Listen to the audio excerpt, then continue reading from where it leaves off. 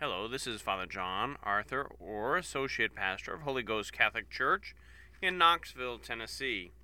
In our last program, we went over so many passages from the Catechism of the Catholic Church regarding the sacrament of penance.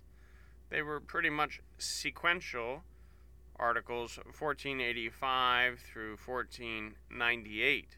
Today, I'll finish up the in brief statements from the Catechism of the Catholic Church regarding the sacrament of penance specifically, and round out with passages from other parts of the Catechism relating to this sacrament of healing, this sacrament of salvation, this laborious baptism whereby those post-baptismal sins we sadly commit are forgiven.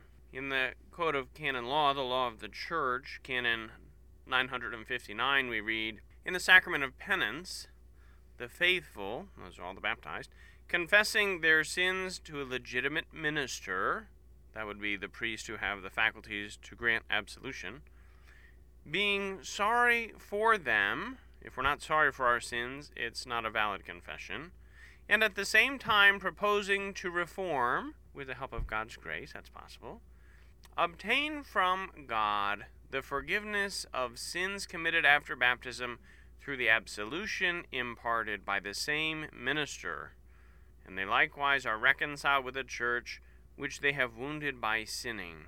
Here we can see very clearly a correlation between the Catechism of the Catholic Church and the Code of Canon Law.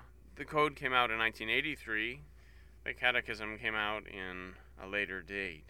In order to receive the salvific remedy of the sacrament of penance, the Christian faithful ought to be so disposed that, having reputed the sins committed, and having a purpose of amendment, they are converted to God. Canon 987 of the Code of Canon Law, Codex Juris Canonici. The sacrament of penance is a salvific remedy, a remedy of salvation. Here the Code speaks to us of a proper disposition. If we do not repute our sins, we are not properly disposed to receive the mercy God offers us.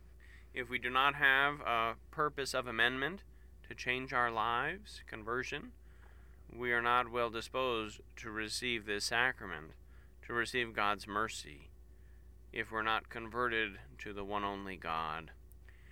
Each of Christ's faithful, all the baptized, are bound to confess in kind and in number what sort of sin and how many times did I do it. I told 5 lies. I stole 2 purses. I kicked my neighbor in the knee 3 times. Each of Christ's faithful are bound to confess in kind and in number all grave sins, all serious sins, all mortal sins, committed after baptism, of which, after careful examination of conscience, and we'll have more later on examination of conscience, he or she is aware, which have not yet been directly pardoned by the keys of the Church, and which have not been confessed in an individual confession. It is recommended that the Christian faithful confess also venial sins. This reference to the keys of the Church reminds us that the Lord Jesus Christ entrusted the keys to St. Peter. "You are Peter, and on this rock I will build my church, and the gates of hell will not prevail against it. What you bind on earth is bound in heaven. What you loose on earth is loosed in heaven." The power of the keys, the binding and the loosing, exercised in the sacrament of penance. And here we can see again Canon 988 of the 1983 Code of Canon Law, echoing in the Catechism of the Catholic Church, which speaks to us about integral and individual confession. And here we see also the recommendation of the confession of venial sins. Not necessary, but salutary, praiseworthy, good for the soul. The Catechism of the Catholic Church continues in Article 1422, "Those who approach the sacrament of penance, and receive by mercy of God pardon for the offenses which they have done against him, are, in the same blow, at the same time, reconciled with the Church, which their sin has wounded, and which by charity, example, and prayer works for their conversion." Here the Catechism of the Catholic Church is quoting the dogmatic constitution on the Church of the Second Vatican Council, Lumen Gentium, Article 11. the church is wounded by our sins, but the church, by a love for the sinner, we hate the sin, we love the sinner, by the example of the church, especially the holy members of the church, especially the saints, and by the prayer of the church, Lord, have mercy on us and on the whole world, the church works for the conversion of sinners. Sancta sed semper reformata, holy but always in need of reform, holy because her founder is the all-holy God, Christ Jesus, and holy because of the saints who have repented their sins. The only difference between saints and sinners is repentance, and the saints are repentant sinners. The Code of Canon Law, Canon 914, reads like this: It is the primary duty of parents, and those who take their place, so guardians or what, as it is the duty of the parish priest, the pastor, to ensure that children who have reached the use of reason, normally about 7 years of age, are properly prepared, and having made their sacramental confession are nourished by the divine food of the Eucharist as soon as possible. It is also the duty of the parish priest, the pastor, to see that children who have not reached the use of reason, or whom he has judged to be insufficiently disposed, do not come to Holy Communion. So here it's not just an altar call, y'all come down. There has to be suitable preparation, suitable dispositions. Can we discern the body of the Lord? Have we examined ourselves, lest we eat and drink condemnation unto ourselves? We see the collaborative ministry of the parents, the godparents, the pastor, and the children themselves. Canon 916 of the 1983 Code of Canon Law reads like this: Anyone who is conscious of grave sin may not celebrate Mass or receive the body of the Lord without having previously been to sacramental confession, unless there is a grave reason and there is no opportunity to confess. I know at Holy Ghost Catholic Church we have confessions for some hours every week, 5 o'clock even until the 7 o'clock Mass, in Spanish and English, and before the 1:30 Mass in Latin, 1 to 1:30. But there's no priest worth his salt who would ever refuse to hear a confession. So there's always an opportunity here to well confess. In the case of a person doing this, there's an obligation to make a perfect act of contrition, perfect sorrow, hatred for sin, for the motive of pure love of God. And part of a perfect act of contrition includes the resolve to go to confession as soon as possible. It's always possible, not just at Holy Ghost, but at any Catholic church. Some people say, Vatican II, the Council did away with the need to go to confession before communion. Well, here we see the Code of Canon Law 1983, the Code of the Council, reminds us that a priest is not to celebrate the Mass if he's unconscious of grave sin. Or no one is to receive Holy Communion if they're in grave sin. Good for us to well confess, good for us to well receive the Holy Communion. A little bit more on the 3 acts of the penitent: contrition, confession, and satisfaction. Article 1451 of the Catechism of the Catholic Church speaks to us about contrition, a sorrow of soul and a detestation of the sins committed, with the resolution to sin no more in the future. That's only possible by God's grace. But God gives us the grace in His sacraments, in His church, according to His will. I detest my sins. That's sorrow.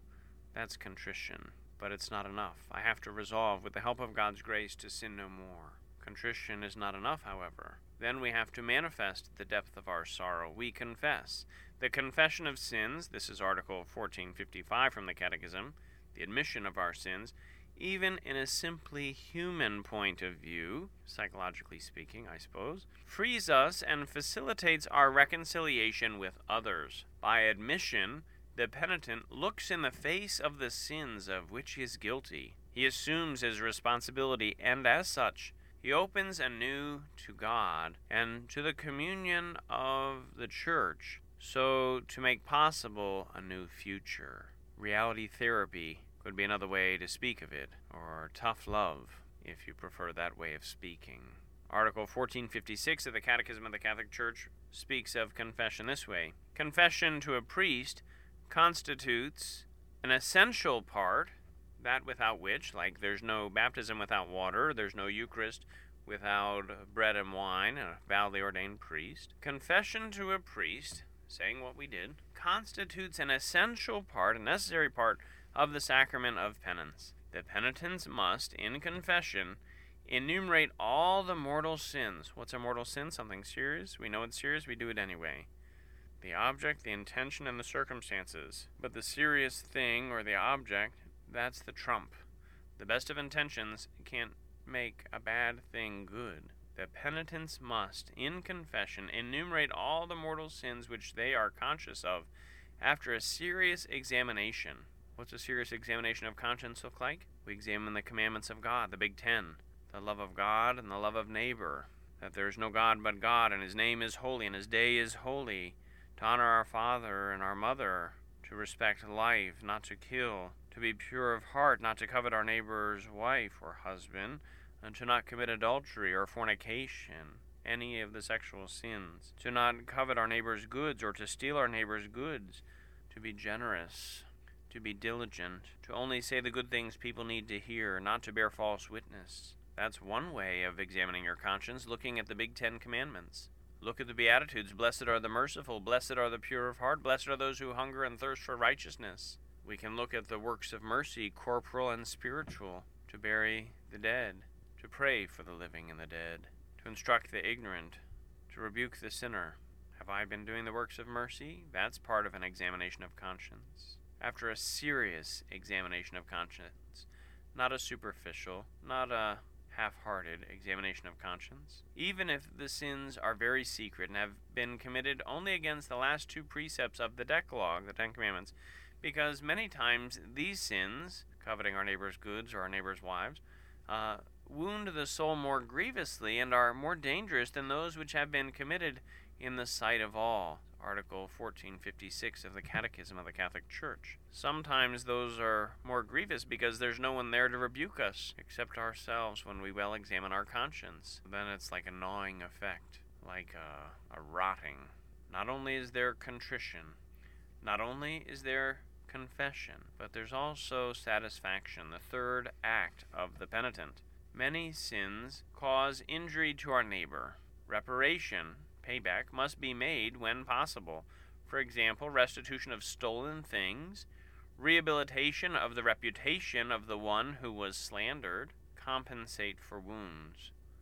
Simple justice demands such justice, the virtue to give each their due, and God has His due. But even more, sin wounds and weakens the sinner himself. So too, his relationship with God and with neighbor. Absolution takes away the sin, but she does not remedy all the disorders which sins have caused. Relieved of his sin, the sinner can again recover the fullness of spiritual holiness.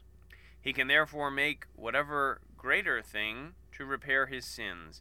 He makes satisfaction in an appropriate manner, or expiates his sins. This satisfaction is also called penance. That's from the Catechism of the Catholic Church, Article 1459. Christ the Lord, He has done enough to save us all by His death and resurrection. Glory be to Him. But He's asked us to make up what lacks in His sufferings through St. Paul. And so we do whatever little task we're assigned as a further sign of our conversion, as a further sign of our renewed goodwill, as our commitment to be faithful followers of Christ, who died for our sins, which we acknowledge not only in our contrition, not only in our confession, but in our satisfaction.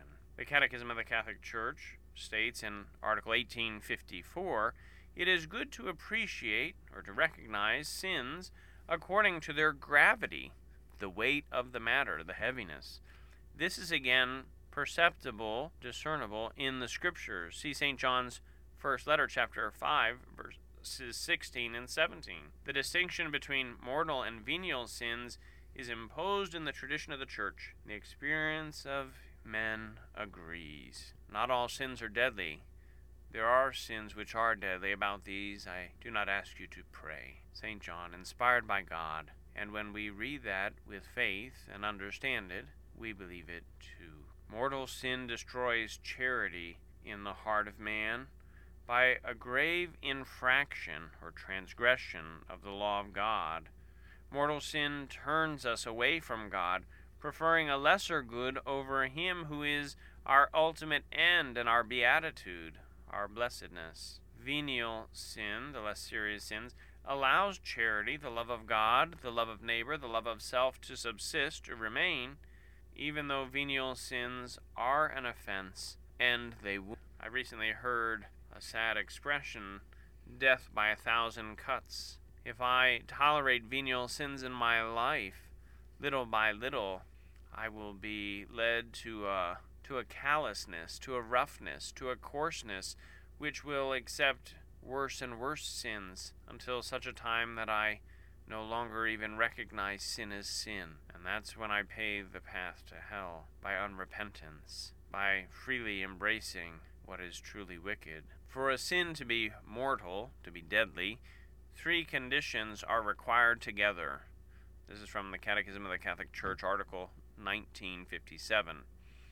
A mortal sin is every sin which has for its object a grave matter, which is committed in full knowledge and deliberately done. So if it's nothing serious, it's not a mortal sin. If we don't know it's serious, it's not a mortal sin. The matter might be grave, but you got to have all 3 of these together. And deliberately done. God forbid you crash your car into somebody, but did you intend to crash your car? That's not deliberate if it's an accident. Accidents are accidents. But if you see so-and-so in the crosswalk and you rev up the engine, woe to you. Now this piece about committed in full knowledge reminds us of the importance in formation of our conscience. Do we recognize what is truly good? By and large, once we reach the age of 7, we know right from wrong, good from evil. And those who are responsible with our education, with our formation, are there to help us. But we can never shirk our own responsibility, the own important role we have of making sure our conscience is rightly formed. And we form our conscience by gazing upon Christ the Lord crucified for our sins. We form our conscience as well by studying sacred scripture, the inspired Word of God.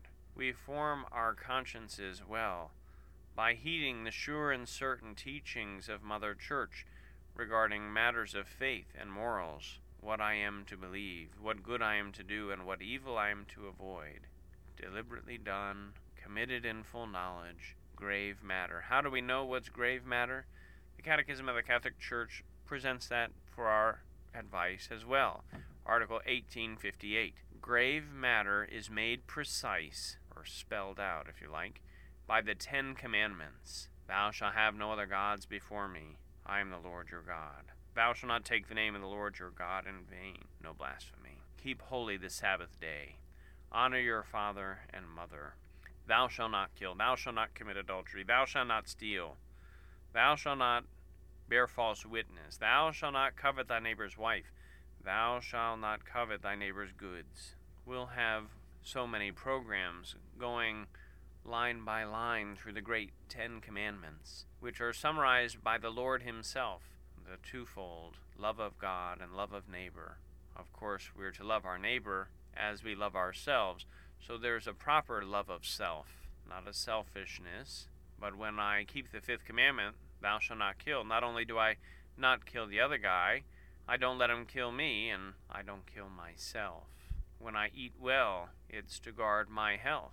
I eat my breakfast so I will be able to have the strength to work, or the strength to pray, or the strength to help another.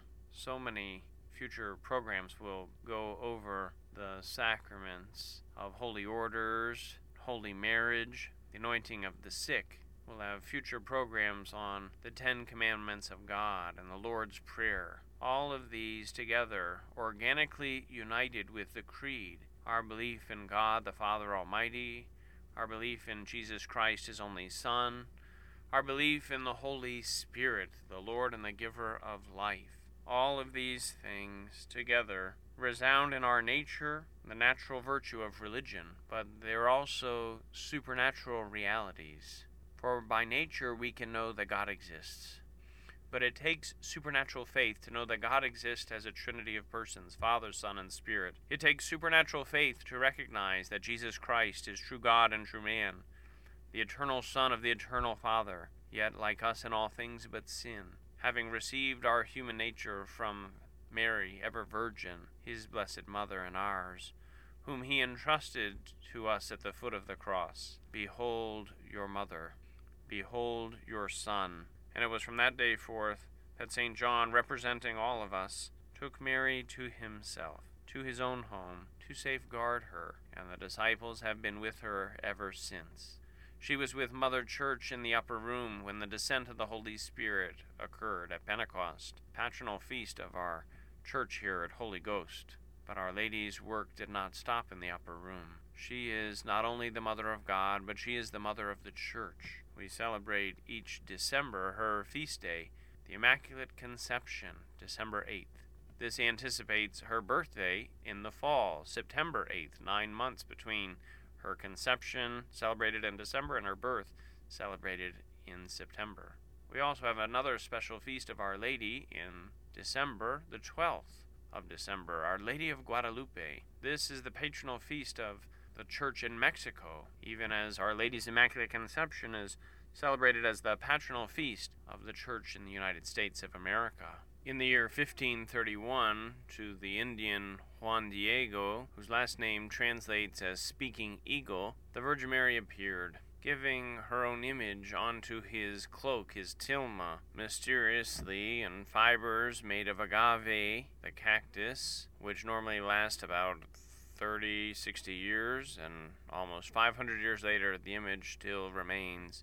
Scientists unable to explain. The hemisphere was converted by God's grace, by this powerful sign. And what Mary said in Cana, do whatever he tells you, referring to the Lord Jesus, she spoke again, mystically, mysteriously, to this native of the Western Hemisphere, and a nation was converted. From human sacrifice to the one only sacrifice of Christ, his death and resurrection made present in the sacrament of the altar, that the forgiveness of sins might be realized. So often Catholic people honor the Mother of God by praying, by meditating with her on the mysteries of the Lord, on his conception and birth, on his suffering and death, on his glorious resurrection and ascension. Pope John Paul II, who had a great love for the Mother of God, even had us focus on some aspects of his public ministry, the public ministry of the Lord,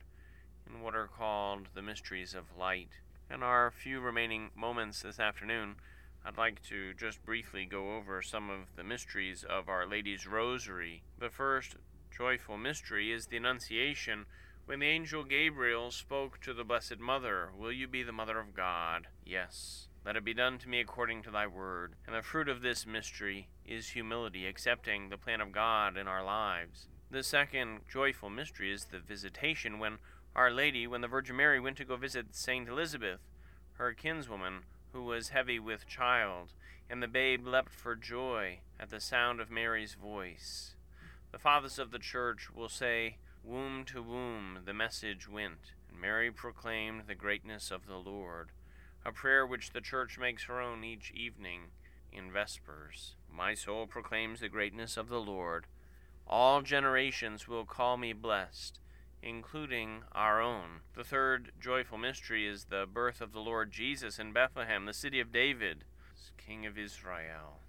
We pray for simplicity, for humility, for poverty. Here the King of heaven, the maker of all that is seen and unseen, born in a stable, surrounded by the beasts. The fourth joyful mystery is the presentation of the child Jesus in the temple in obedience to the law given by God to Moses. We should be no less obedient than Mary and Joseph. And the fifth joyful mystery of the Holy Rosary of the Blessed Virgin Mary is the finding of the child Jesus in the temple, speaking with the doctors of the law. Did you not know that I needed to be about my Father's business? We pray for piety, that we might always be about the business of our Father who is in heaven. And the Lord Jesus went down to Nazareth and was obedient to them. The luminous mysteries, the new ones Pope John Paul II gave to us before he went to his eternal reward, are the baptism of the Lord in the Jordan, and we pray for a devotion to that sacrament, gratitude for our own, and zeal in bringing others to those same saving waters. The first miracle of the Lord, the wedding at Cana, we pray for those who are married, those who are preparing for marriage, those who are struggling in their marriage. We pray for the renewal of this great sacrament. The third mystery of light is the proclamation of the kingdom and the call to conversion. The more and more each of us are converted to the Lord, the better we'll grow his kingdom, we'll be citizens of his kingdom, we'll spread his reign, ready for his returning glory. The fourth mystery of light is the transfiguration, when our Lord was high up Mount Tabor with his best friends Peter, James, and John, and the glory of the Lord shone through as he spoke with Moses and Elijah. Here we have the Old and the New Testaments symbolized by those friends of the Lord. For all the Scripture is about the Lord, and he reveals not only God to us, the mystery of the Trinity, but us to ourselves. We pray that his grace at work in us might shine through us. And the fifth and final mystery of light is the institution of the Eucharist at the Last Supper as a perpetuation of the sacrifice of the cross. So we pray that we are a Eucharistic people, a people who are worshiping in spirit and truth, that we well receive and venerate the body and blood of the Lord present in the sacrament of the altar. The first sorrowful mystery is the agony in the garden, and we meditate on sorrow for sin, realizing that our Lord sweat blood. So sorry was he for sins he had never even committed. The scourging of the pillar, we pray for purity. The crowning of thorns, we pray for moral courage, not mocking Christ's kingship, but honoring it, honoring his law, standing up for what is right. The carrying of the cross, we pray for patience, endurance. The fifth and final sorrowful mystery is the crucifixion and death of the Lord. We pray for final perseverance, that we might be faithful to our last breath, to our last drop of blood. The first glorious mystery we celebrate, especially at Easter, the resurrection of the Lord. On the third day he rose again. We pray for faith. If Christ has not been raised, our faith is in vain, but he has been raised, and we worship him. We live and move and have our being in him. The second glorious mystery is the ascension of the Lord, and we pray for hope. We long for heaven, for ourselves and our beloved dead. The third glorious mystery of the Rosary of the Blessed Virgin Mary is the descent of the Holy Spirit upon the apostles in the upper room on the 50th day. It's the patronal feast, the patronal mystery of Holy Ghost Catholic Church here in Knoxville. We pray for a great love for God. The fourth glorious mystery is the Assumption of Our Lady body and soul into heaven, which we celebrate each August 15th in a special way. We pray for the grace of a happy death. Mary was ready to see the good God face to face. We pray for the grace of a happy death for ourselves and our beloved, all who will die this day. And the fifth and final glorious mystery of the Rosary of the Blessed Virgin Mary is her coronation as Queen of Heaven and Earth. Here are chapter 12 of the book of Revelation, a great sign appearing in the sky, a woman clothed with the sun, a crown of 12 stars on her head, standing on the moon. This mystery calls to mind a need we have to be devoted to the Mother of God. Even our Lord kept the fourth commandment, and he gives us the grace to do the same. Until next time, God bless you.